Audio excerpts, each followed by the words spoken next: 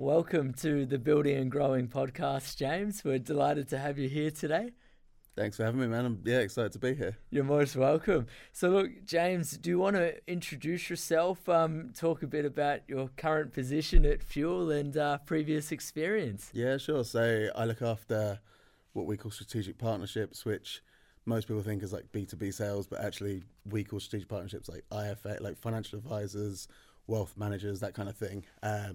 So Fuel's an early stage VC. Obviously, I know you had Tom on recently, so you've heard all that stuff already, but my role in particular is like investor relations, sales, Fantastic. whatever you want to call it. Yeah. My background, so I started off as a cashier at a bank, kind of worked for a guy who realised that customer relations was like the most important thing when it comes to selling. So learned a lot from that, went into like pensions, investments, all the usual stuff. Nice. And then joined the kind of venture world like 2016-ish. Yes. Joined with a platform. So we were a platform that had loads of different venture funds like EIS, SCIS, VCT funds on the platform, and then we sold like 50 of them. Yes. And then spent a few years there, and then joined my first sort of direct fund early 2020. Worked for a guy that built his first company up and sold for like $750 million on the Nasdaq. So Yeah. incredible guy to learn from, a guy called John Bailey. Spent a few years there learning from him, and then joined Fuel Ventures last year. Fuel, for me, the reason I joined Fuel was one, because of the founder, Mark. So Yes.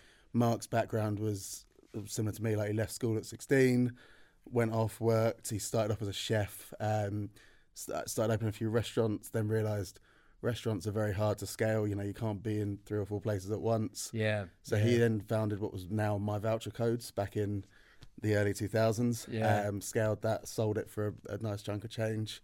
But what Mark's done at Fuel is build an unbelievable team around him. Like, the team's all very young, all dynamic, all the usual stuff. But yeah, the caliber of people there really kind of impressed me. So yeah, jumped into them last summer. Haven't looked back since. Been loving it. Fantastic. Well, look, congratulations. Thanks very much. Glad it's been a smooth landing because, you've certainly done a lot. You've had exposure to a lot of different industries, and it's been an incredible growth story. Yeah. It's been good. It's, we've seen a lot change in the last 2 years, but we've also seen a lot change in the last 5 years. Yeah. A lot's changed in the last 10 years. Like, I'm 33 now, so I've been doing it for enough time to say I've worked for over a decade. But yeah, venture's very different today than it was even a couple of years ago. So yeah, loving it. Indeed. And, you touched upon the fact that your role is really investor relations. Is that something that, you thought you'd end up in? How did it happen? Yeah, I'm not very analytically driven. I'm not a maths whiz or anything like that. So the kind of analyst, that kind of side never really appealed to me. But like I said, I love talking to people, whether that's investors, clients, founders, whatever. Yes. I love hearing that side of things. So the whole, naturally, if you like talking to people, then I guess sales is the kind of the role you go down. Yes. So yeah, it's something I enjoy. When we talk to founders, we get to hear from them why they're starting their company, why they're doing what they're doing. You see the passion, you get to see the light in their eyes. That's the part I love. So the sales role for me is kind of, investor relations works differently at different companies, depending on the size of the company. You could be a public company and then it's a whole other world. But with the stuff that I do, the basic day-to-day is, fielding incoming investor inquiries, investor outreach, so going out and finding new investors. Unfortunately, investors don't just land on your laps. You have to go out, find them, build a sales funnel, all the rest. So yeah, Yes. Loving it. Yeah, fantastic. And so look, you touched upon the fact that, you're 33, you've been in sales for a little while now. Yeah. How did you build up, let's say, your book and build up that funnel across, many, many years and build strong relationships? So I think when I started off for a pension fund back in 2010-ish, Yes. and that was originally back in the day, like, you got given like a geographical patch. So I looked after, for example, Kent and South East London. Yes. You have like 300 financial advisor firms in your patch. Yeah. My job was to go and see them, probably once a week for each of them, go and chat to them, see what they're doing, build the relationship that way. Yes. And that just kind of evolved. So every company I worked at, I'd end up then dealing with a bit of a bigger patch and a bigger patch. And eventually now I think I've dealt with probably a couple of thousand financial advisors over the years. Far out. All different size of companies, right from the one person company that's, working out of their home right up to the kind of, tier one bank level. But yeah, you kind of build up that network, and salespeople move around. There used to be, I think probably the generation before us, there was a big stigma if you've moved around a lot in your career, like, you work one place for 20 years and you retire, or a bit more than that. But now I think salespeople have to believe in what you sell, number one. If you're selling something that you don't like, it's hard to sell it to clients that you've known for that long. And I think there's cliche about people buy from people, but actually you do. Your relationships are as strong as what you used to sell. So if you've sold someone a dud, they're not going to take your call at your next company. Indeed. So yeah, you just kind of build up that book. And I work with a couple of other people that, again, have worked in that kind of financial advisor field. So you build up your investors. The people that, want to invest in the sort of funds you're working for. But yeah, just carried on. Every single company, you kind of acquire some new clients. And then when you move on, you sort of speak to them in 6 to 12 months' time whenever your non-compete finishes. And go from there. That's it. And look, I think that's a really good point that you made about the fact that, people won't buy from you again if you've sold a dud. And it sort of puts the pressure on salespeople in terms of picking, the right job, the right company. You spoke about the fact, both with Market Fuel now and previous founders of the other companies, that you were really impressed by their track records and the teams that they're building. And I think it's something that people don't really think about when it comes to choosing jobs, I think more so now than it used to be like maybe 5 years ago. But I think, there's all this stuff about how, more candidates out there, they're choosing the jobs they want now rather than just, it's an extra, 10% on the salary. But I think for most people, if you're in a sales role, if you don't like what you're selling, it's very difficult to sell it with confidence. So yes. Yeah, like, when I look at new companies, you background check them, you do all that sort of stuff. But then you listen to the founders, you listen to the existing salespeople, how do they sell it? Are they actually sort of compassionate about it? And yeah, it's very important, because nowadays, if you join somewhere and then it turns out to be like completely different than you thought, you can't leave a company after a month because you don't like it. So you have to do that kind of due diligence research before you join, and kind of really, get your background checks, I guess. Yeah, indeed. And so, at the beginning, you talked about the fact that you're selling to IFAs and, say, wealth advisors and other stakeholders in the industry. Are you able to talk about sort of fundraising for SEIS and EIS funds? Yeah, so it works, depending on the fund, it works differently from different places. So there's kind of two ways. SEIS and EIS, they're great schemes in the UK. Yes. A lot of companies probably wouldn't get funded without them. A lot of investors probably wouldn't invest in this kind of stuff without the sort of schemes in place. Because depending on how you look at it, it's either it's a way to mitigate the risk of an early stage investment by using the tax relief. But the way that fundraising works is very different depending on the type of fund. So some funds will have, for example, they're going to have, 10 companies they want to invest into. They'll agree term sheets and everything else with those 10 companies, and then they'll go out and fundraise afterwards. Okay. They won't necessarily have a pot of capital sat there ready to invest as soon as they see them. Yes. So Fuel differs slightly, where we raise the money and then we deploy it afterwards. So okay. Mainly, the main impact from a founder is, if you're a founder raising, say, £1 million round, if you go to a VC and they say, we're going to invest £1 million, you think, great, you've got all your expansion plans, you know what you want to do with the money.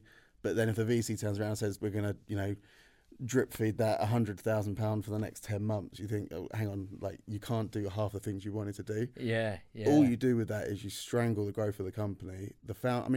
Founders aren't children. Some of them might be young, but they're not kids. If they've got a business plan, they've got the thing there. If a VC is looking to invest, the best thing they can do, the first thing they should do, is give them the capital they're looking for. So the other way for fundraising with a fund is, you raise the money first and then you go out and find the companies. Yes. The difficulty with that for newer funds and like emerging managers is, if you haven't got an established track record, it's hard to, if I say to you, hey, Lucas, invest in this company that we've invest in my new fund. I've got no track record. I don't know where I'm going to invest. You don't hang on. No, I'll wait and see. Yeah, but, yeah, indeed. For companies like us now, we've got to a stage where we can say to people, here's the last 10 companies we backed. We're going to look for another 10 companies that look like this. Yes. Come on board. And that means that when we then look at investing in a company, we can write them a ticket. So for our early seed fund, we do between kind of £1 to £3 million tickets. Yes. For our follow-on fund, we do kind of between 3 and 5 million, and we'll do that up front in one go. Wow. We want the founders to be able to they don't have to worry about making payroll next month. They should just focus on running the business. So yeah, they're the two kind of ways. Most funds will raise from a kind of mixture of like angel investors, high net worth individuals, yes, and then financial advisors. So financial advisors play a massively important part because they obviously look after 100, 1,000 clients of their own. Yeah. So financial advisors have the part of looking at the funds. Do the funds meet the right criteria? Have they got a good track record? What's their what's their investment thesis? Do they have experience delivering what they want to invest into? So for us, when we talk to financial advisors, it's really important that one, we're not selling a dud, but two, you've got all that information there, because people now, they want so much more information, which to be honest they should have wanted 5 years ago. But I think the pandemic and stuff has really opened people's eyes as to looking under the bonnet, not just taking things on face value. They want to see the evidence. They want to see the diligence. So, it's been an interesting time to raise, but it's been good. Yeah, fantastic. And, I think over the past couple of years, we have seen, some pretty big valuations and, there were some companies that really benefited from it. Yeah.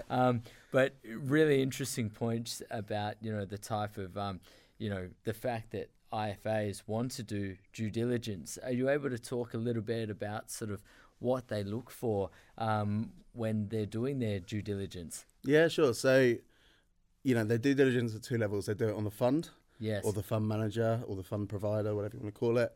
So for us, advisor that comes in today will do diligence on Fuel Ventures. Yes. What's our track record? What's our management team look like? What's the investor team look like? Do we have experience investing in tech, or have we kind of completely pivoted overnight? Yeah. The second level then is I'll look at the investee companies. So, if we're lining up, so we've got a tranche coming up in a couple of months. If we're lining up, say, 5 to 10 companies for that tranche, they'll want to look at those companies. Do those companies have good growth? Have they got decent cash runway, or are we just investing so they can keep their lights on? Yeah. That kind of stuff it was done occasionally before COVID, but I think now, because people saw the kind of, how many businesses were hard hit, and there was a lot.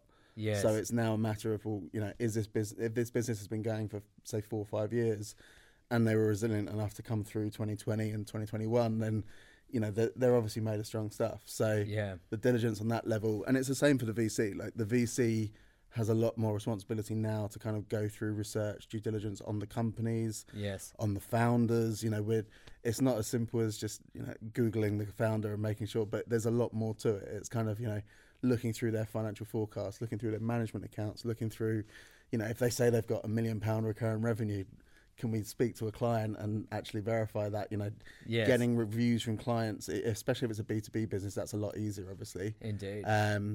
But there's a lot more. And I think most investors now, if they're looking at a fund, there's various things they should definitely be looking at. But the main thing is, like, does that fund have a track record in what they're doing today? Like, if I've invested in, I don't know, renewable energy for the last 10 years and now I'm a tech investor, it's like, well, that doesn't always directly translate. So I think most investors now, once they've built that, built that reputation, once the fund has built that reputation, yes, investors kind of get to learn. Fuel's very famous for like posting memes on LinkedIn and stuff like that. Yeah. The main reason we do it is to get deal flow from founders. So founders come to us. We've got one of the highest followed LinkedIn pages in the VC sector purely from memes. Indeed. And everyone I speak to who I've, first time meeting them, it's, I follow you guys, you post memes. It's like, yeah, cool. But it does help us. We get hundreds of companies approach us a month for funding. Indeed. Not just for the memes, hopefully, but for our reputation as well. I mean, I think it's really about creating content that resonates, because when you look at the memes, they are about situations that founders find themselves in. And so, it's content that resonates and gets consumed. And, has translated to a fantastic outcome, which is more founders coming, more deals, more quality deals. Yeah, no, there's a lot. And, I think we did a post last week about, translating what a VC says to what it actually means. And so many VCs say, we're founder friendly. And it's like, okay, how? Oh, we invest in founders. It's like, it doesn't make you friendly. Like, no VC is going to say we hate founders or we're not founder friendly. So, I think that's a way of kind of making light of, or making a joke of certain things that in the industry, they used to happen a lot more. Yeah. I think now where there's kind of more emerging managers coming through,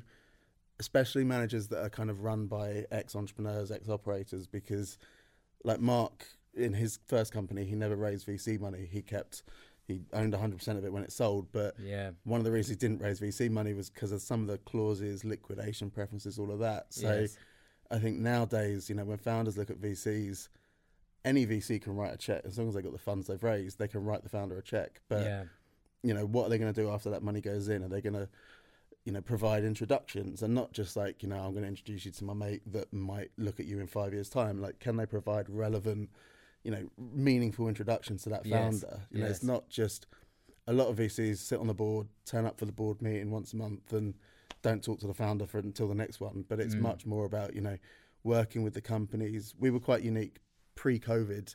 We used to have all of our investee companies in our office. Wow. So that was amazing from the investor relations point of view, because you were talking to all the founders, all the companies, all the employees all day. Yes. We're opening a new building hopefully this summer, and again, we're hoping to get people back in. But most founders love telling you what they're doing and love telling you about the business. So it makes a lot of sense for VCs to be a lot more kind of on it with founders, because otherwise, from an investor relations point of view, if you ask me about, how's this company doing, and I haven't spoken to them for 6 months, I can only really tell you what I've read on a report. It doesn't bring anything to life. Yeah, and when you are out meeting potential investors, are they asking you a bit about what the companies are doing?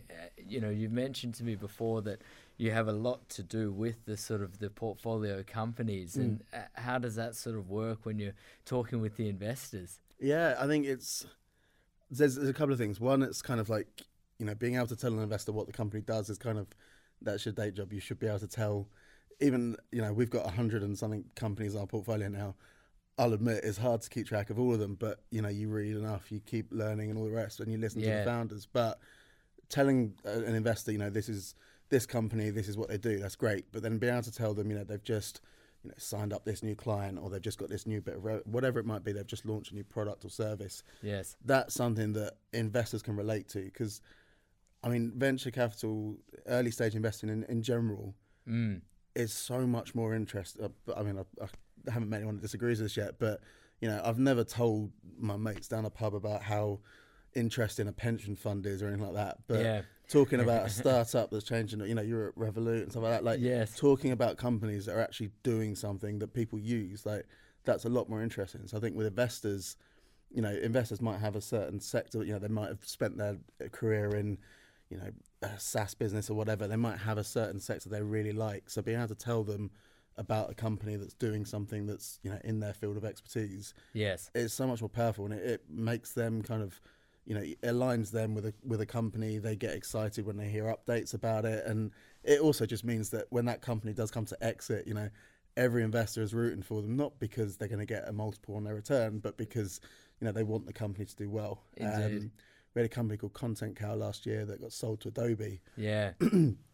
At the time, it was one of Adobe's largest acquisitions outside of the States. So obviously, yes, from a financial point of view, investors got a great multiple. Everyone was happy. But even beforehand, in the kind of run up to it, all the investors were asking about it, how they're getting on. Do they need any support? Yeah. We've built a very large investor network now where we've got investors within our network that have certain, introductions they can make or skill sets. And they're always asking, is there anything we can do to help the companies? And we love that part of it. Yeah, indeed. And that's sort of the network effect in a way, and it benefits everybody. It does. It helps from, one of the best things you can do as a sales or investor relations person is when you talk to your investors, ask for, it sounds stupid saying ask for referrals, but ask within their network, is there other people they know or talk to all the time? Because most investors will talk to other people who do similar things, and it's the best way. And if an investor really, bonds with one of your companies, and it happens to be that one of their mates works for someone that could, either do a follow-on round or acquire the company, like it's the best value you can add. And the only way you can do that is by building up a volume of, investors in the network. Yes, indeed. Just stepping back for a moment, we spoke a bit about how fundraising had changed in terms of there being a much bigger focus on due diligence, certainly post-pandemic. Have there been any other notable sort of changes over the past couple of years?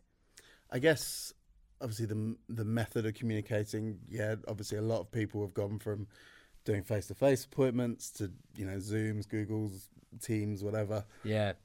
And also just over the phone, like a lot more.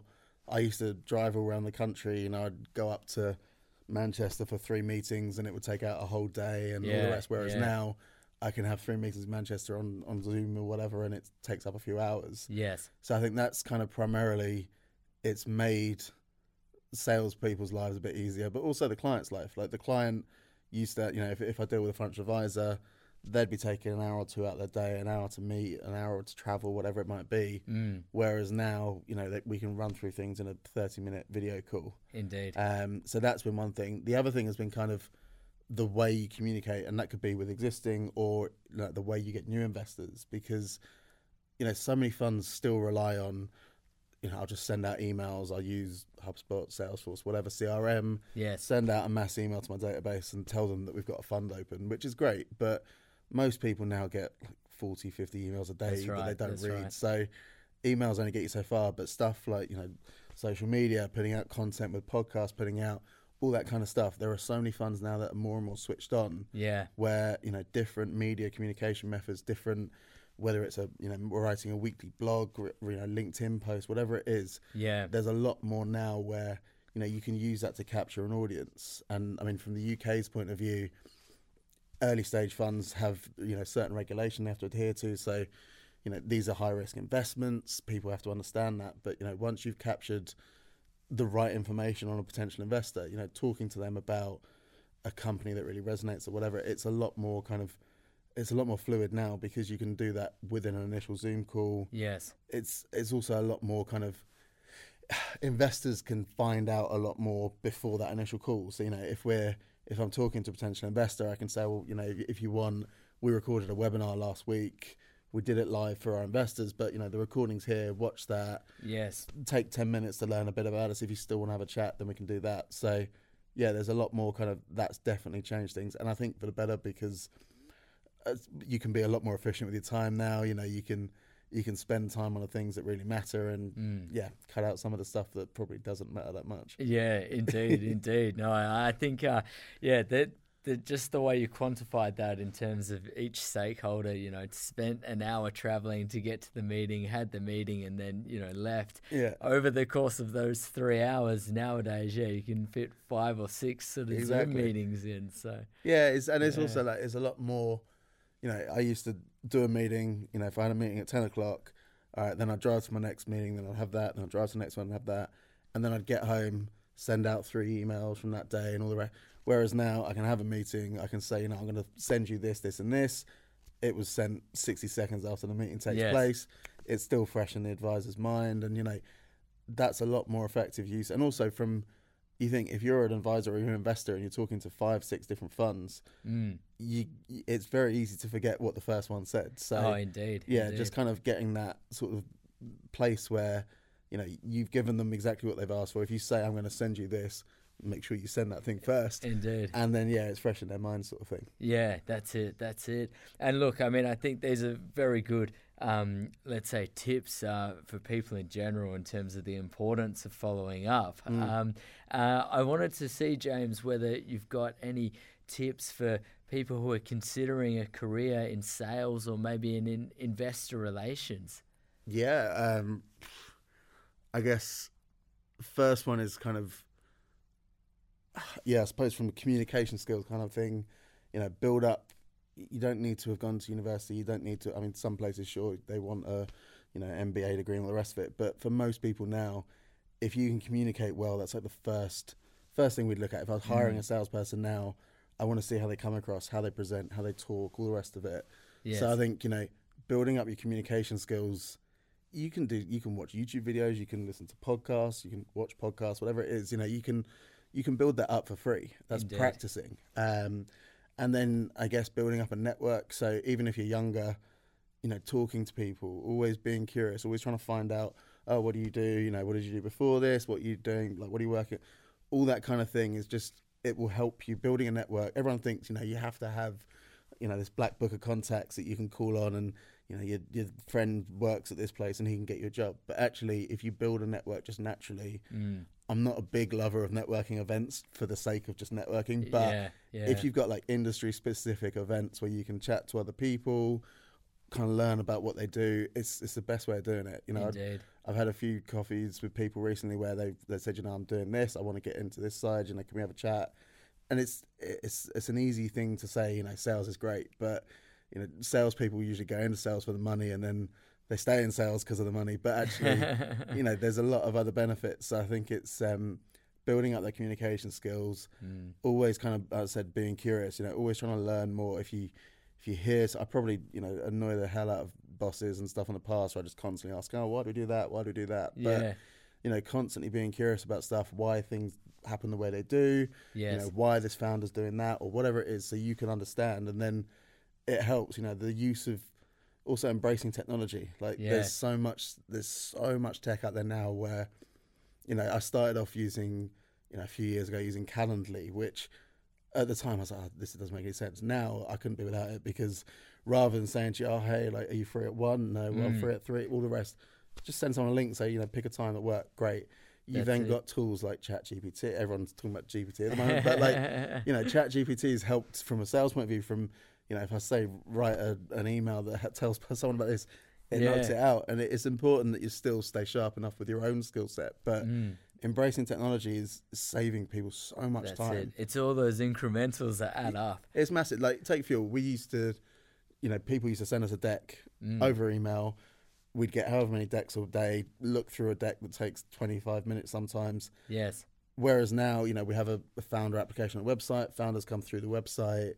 They tell us about their business that goes on. It's all automated. Yeah. The deals team then pick it up. It gets filtered out to relevant people. It saves so much time. So, yeah, just anyone going into sales, you know, make sure your communication skills are on point. If they're not, work on them. Use some free resources, get some courses done, whatever. Yes. And then embracing technology and just always questioning everything, I guess. Yeah.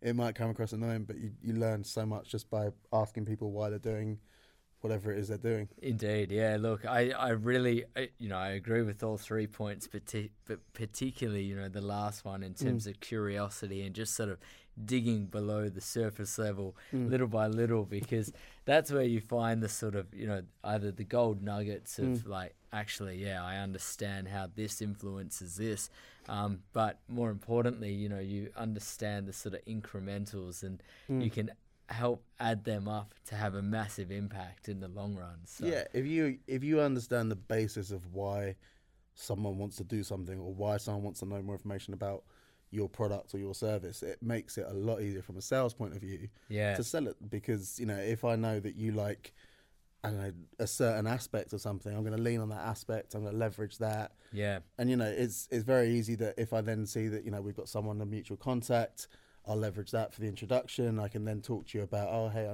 I see you know Tom. Yeah. You know, all that sort of stuff. That it sounds simple to say, but it's so many people don't do it. Indeed. And I think also from a sales side, like once you're in those kind of entry level roles, and just even more senior side of the thing, not enough people are specific about what they want. Like if you're speaking to someone, tell them what you want. And like I get so many emails, and it just gets lost to me where, you know, someone will say, oh, hey, I want to talk about partnerships, and it's like, what? Like, what? I don't know what you do. I don't know what, like all the rest of it. So I think if you're talking to someone, if you're looking for a job, if you're looking to sell them something, tell them what it is you want. Tell them what you're going to solve for them. Don't tell them, you know, you know, I've got this fund. It's we invest in the early stage. Ask if they do, you know, do you invest in early stage? All right, cool. Then tell them what you do. But so many salespeople get lost in like dumping all their kind of, this is everything I've got. And then, you know, people switch off. People have very short attention spans. So, they do. Yeah, I normally read like the first 3 lines of a cold LinkedIn message, and if I can't work out what they do and what they want, it's kind of, I don't reply. Indeed. Yeah, I think understanding what people are motivated by, what their KPIs are, it's very, very important in order to engage with them.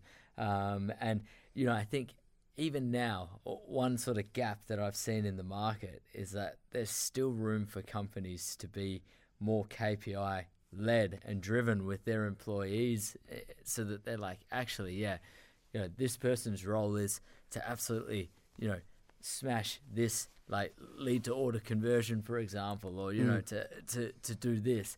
And it kind of gives everybody a bit more purpose.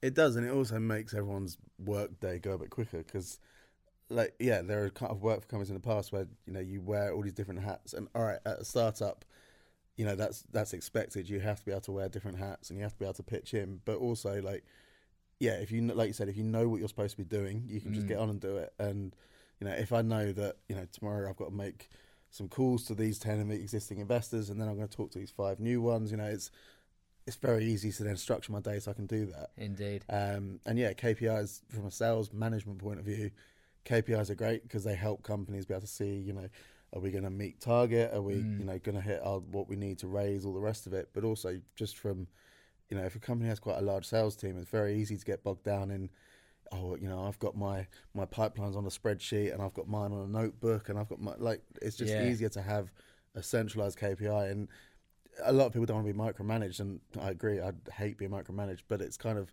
KPIs are a way of just knowing what your business is doing without micromanaging. That's right. It makes life a lot easier for everyone. Oh yeah, it is. And it helps if, say, you've got a massive sales team, and you're looking at the funnel and there's a whole lot of stuff which is mid-funnel. Well, then it's like, all right, like once that, either converts or gets lost, there's nothing else coming in. So you can then reposition and say, look, guys, just have a little bit more of a look at the top, or, actually if stuff's coming through in the top and it's not going into the middle funnel, what's going wrong? Let's solve the problem. Yeah, not enough people. I mean, CRMs obviously help massively. Like, I've used Salesforce, I've used HubSpot, I've used Dynamics.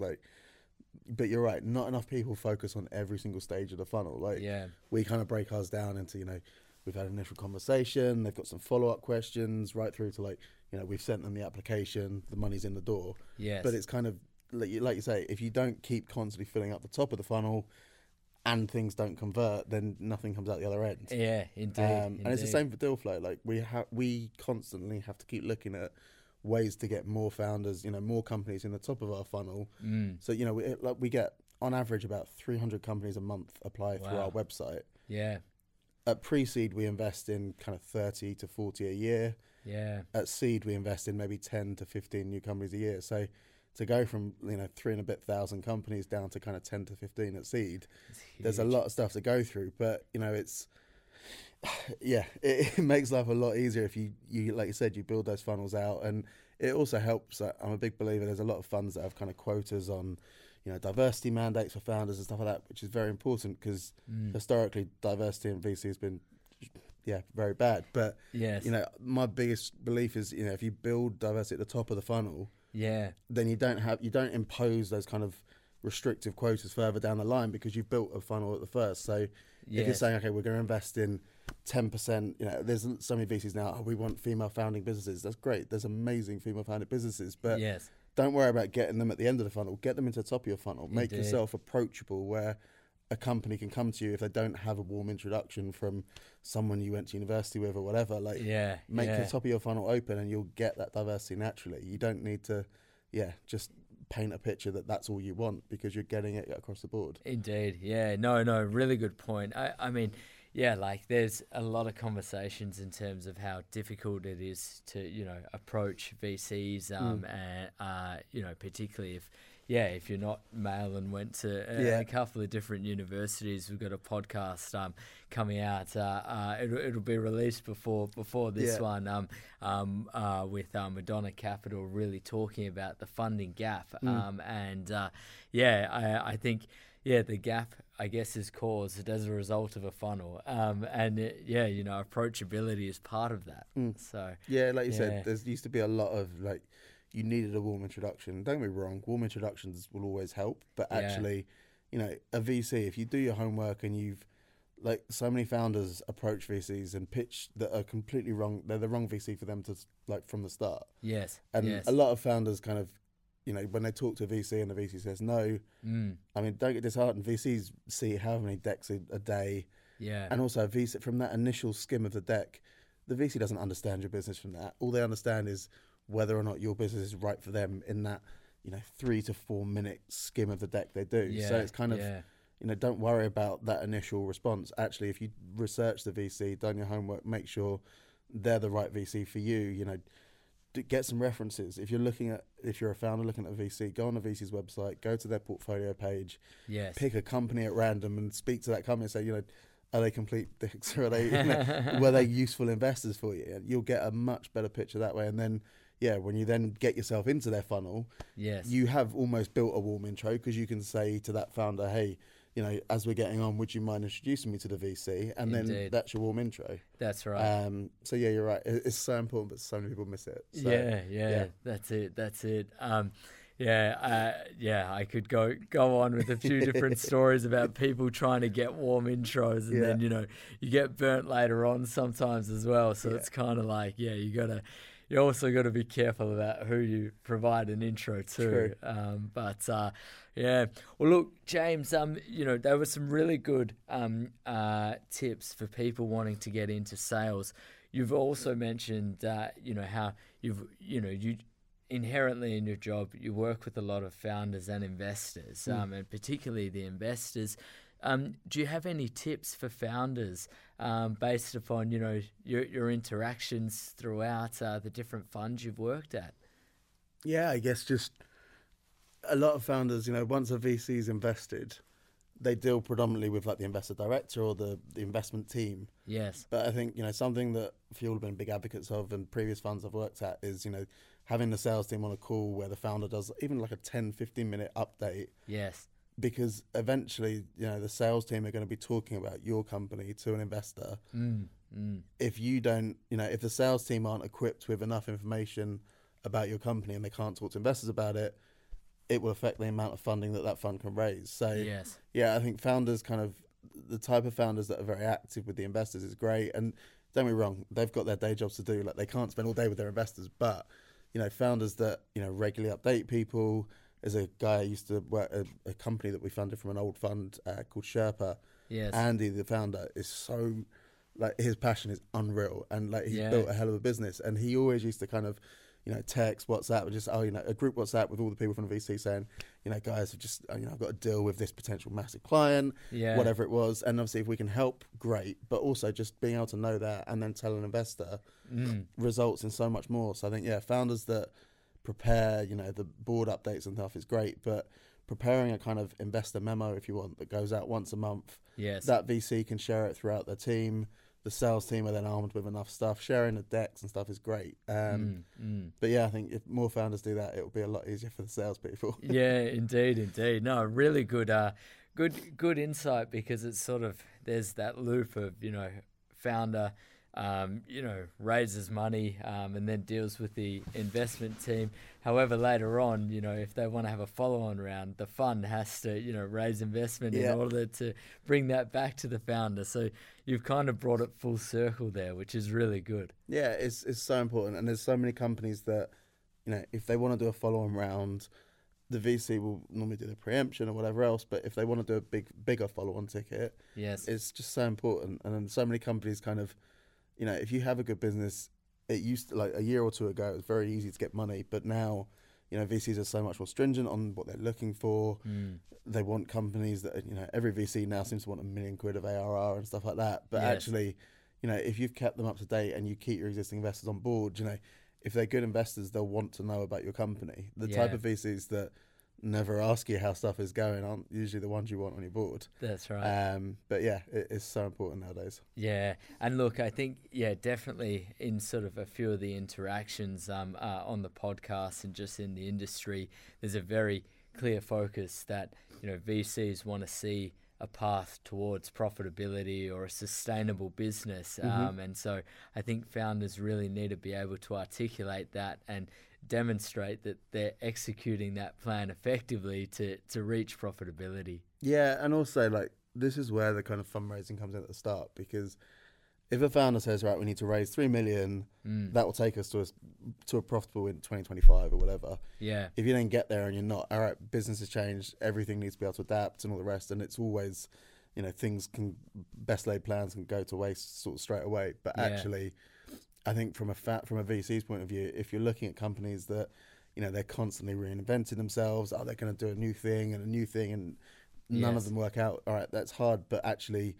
the investor will take a step back and say, well, hang on, we can't keep funding a new business plan that doesn't pan out and then putting more and more capital in. So, I think founders talking to the VC, it's just so important to make sure that the VC agrees with what you want to do. If your goal is to get from today to a Series A or whatever it is, if the VC buys in and understands it, that's great. But, we spend a lot of time with companies going through their financial model when they first come in, because everyone's financial models, pre-revenue, it's just forget it. Like, it's completely different. But, once they're kind of decent level, £500,000 of ARR, their financial model needs to be quite accurate, because otherwise it's very difficult for the VC to justify, the metrics that they're going to then follow on with. Yeah. We obviously have the follow-on fund, and because we open the follow-on fund in kind of January time, and then we fully deploy it at the end of March. But because we have that structure, we have the evergreen structure with our early fund, but the follow-on fund, it's so important that we understand those metrics. It's so important that we see, if a company said to us last year they're going to do 3x growth year on year, did they actually do it? Because otherwise we just sort of carry on funding dreams. But I think, VCs now, and any angel investors as well, there's so much more kind of looking for accountability from the founders. And if they said, this is what we're going to do, it's kind of, okay, did you actually deliver on it? And don't get me wrong, there'll be always reasons why things can't happen, which happens every day. But it's, as I said, those ones that are constantly reinventing the wheel, and then it never quite rolls. So yeah, indeed. James, look, we've covered a lot today. Just a tad. Yeah, that's it. It's been fantastic, from your sort of journey, starting off, at the bank, and then getting into the different funds, raising money from all kinds of investors, and also diving into your engagement with the portfolio funds at Fuel. You've given some really good tips to people who are, looking to get into, say, sales, understanding the importance of the funnel, and then, some really good tips for founders at the end. So thank you so much for sharing everything. Really good. Yeah, no worries. So much. No worries. Thanks again for joining us, James. Thanks for having me.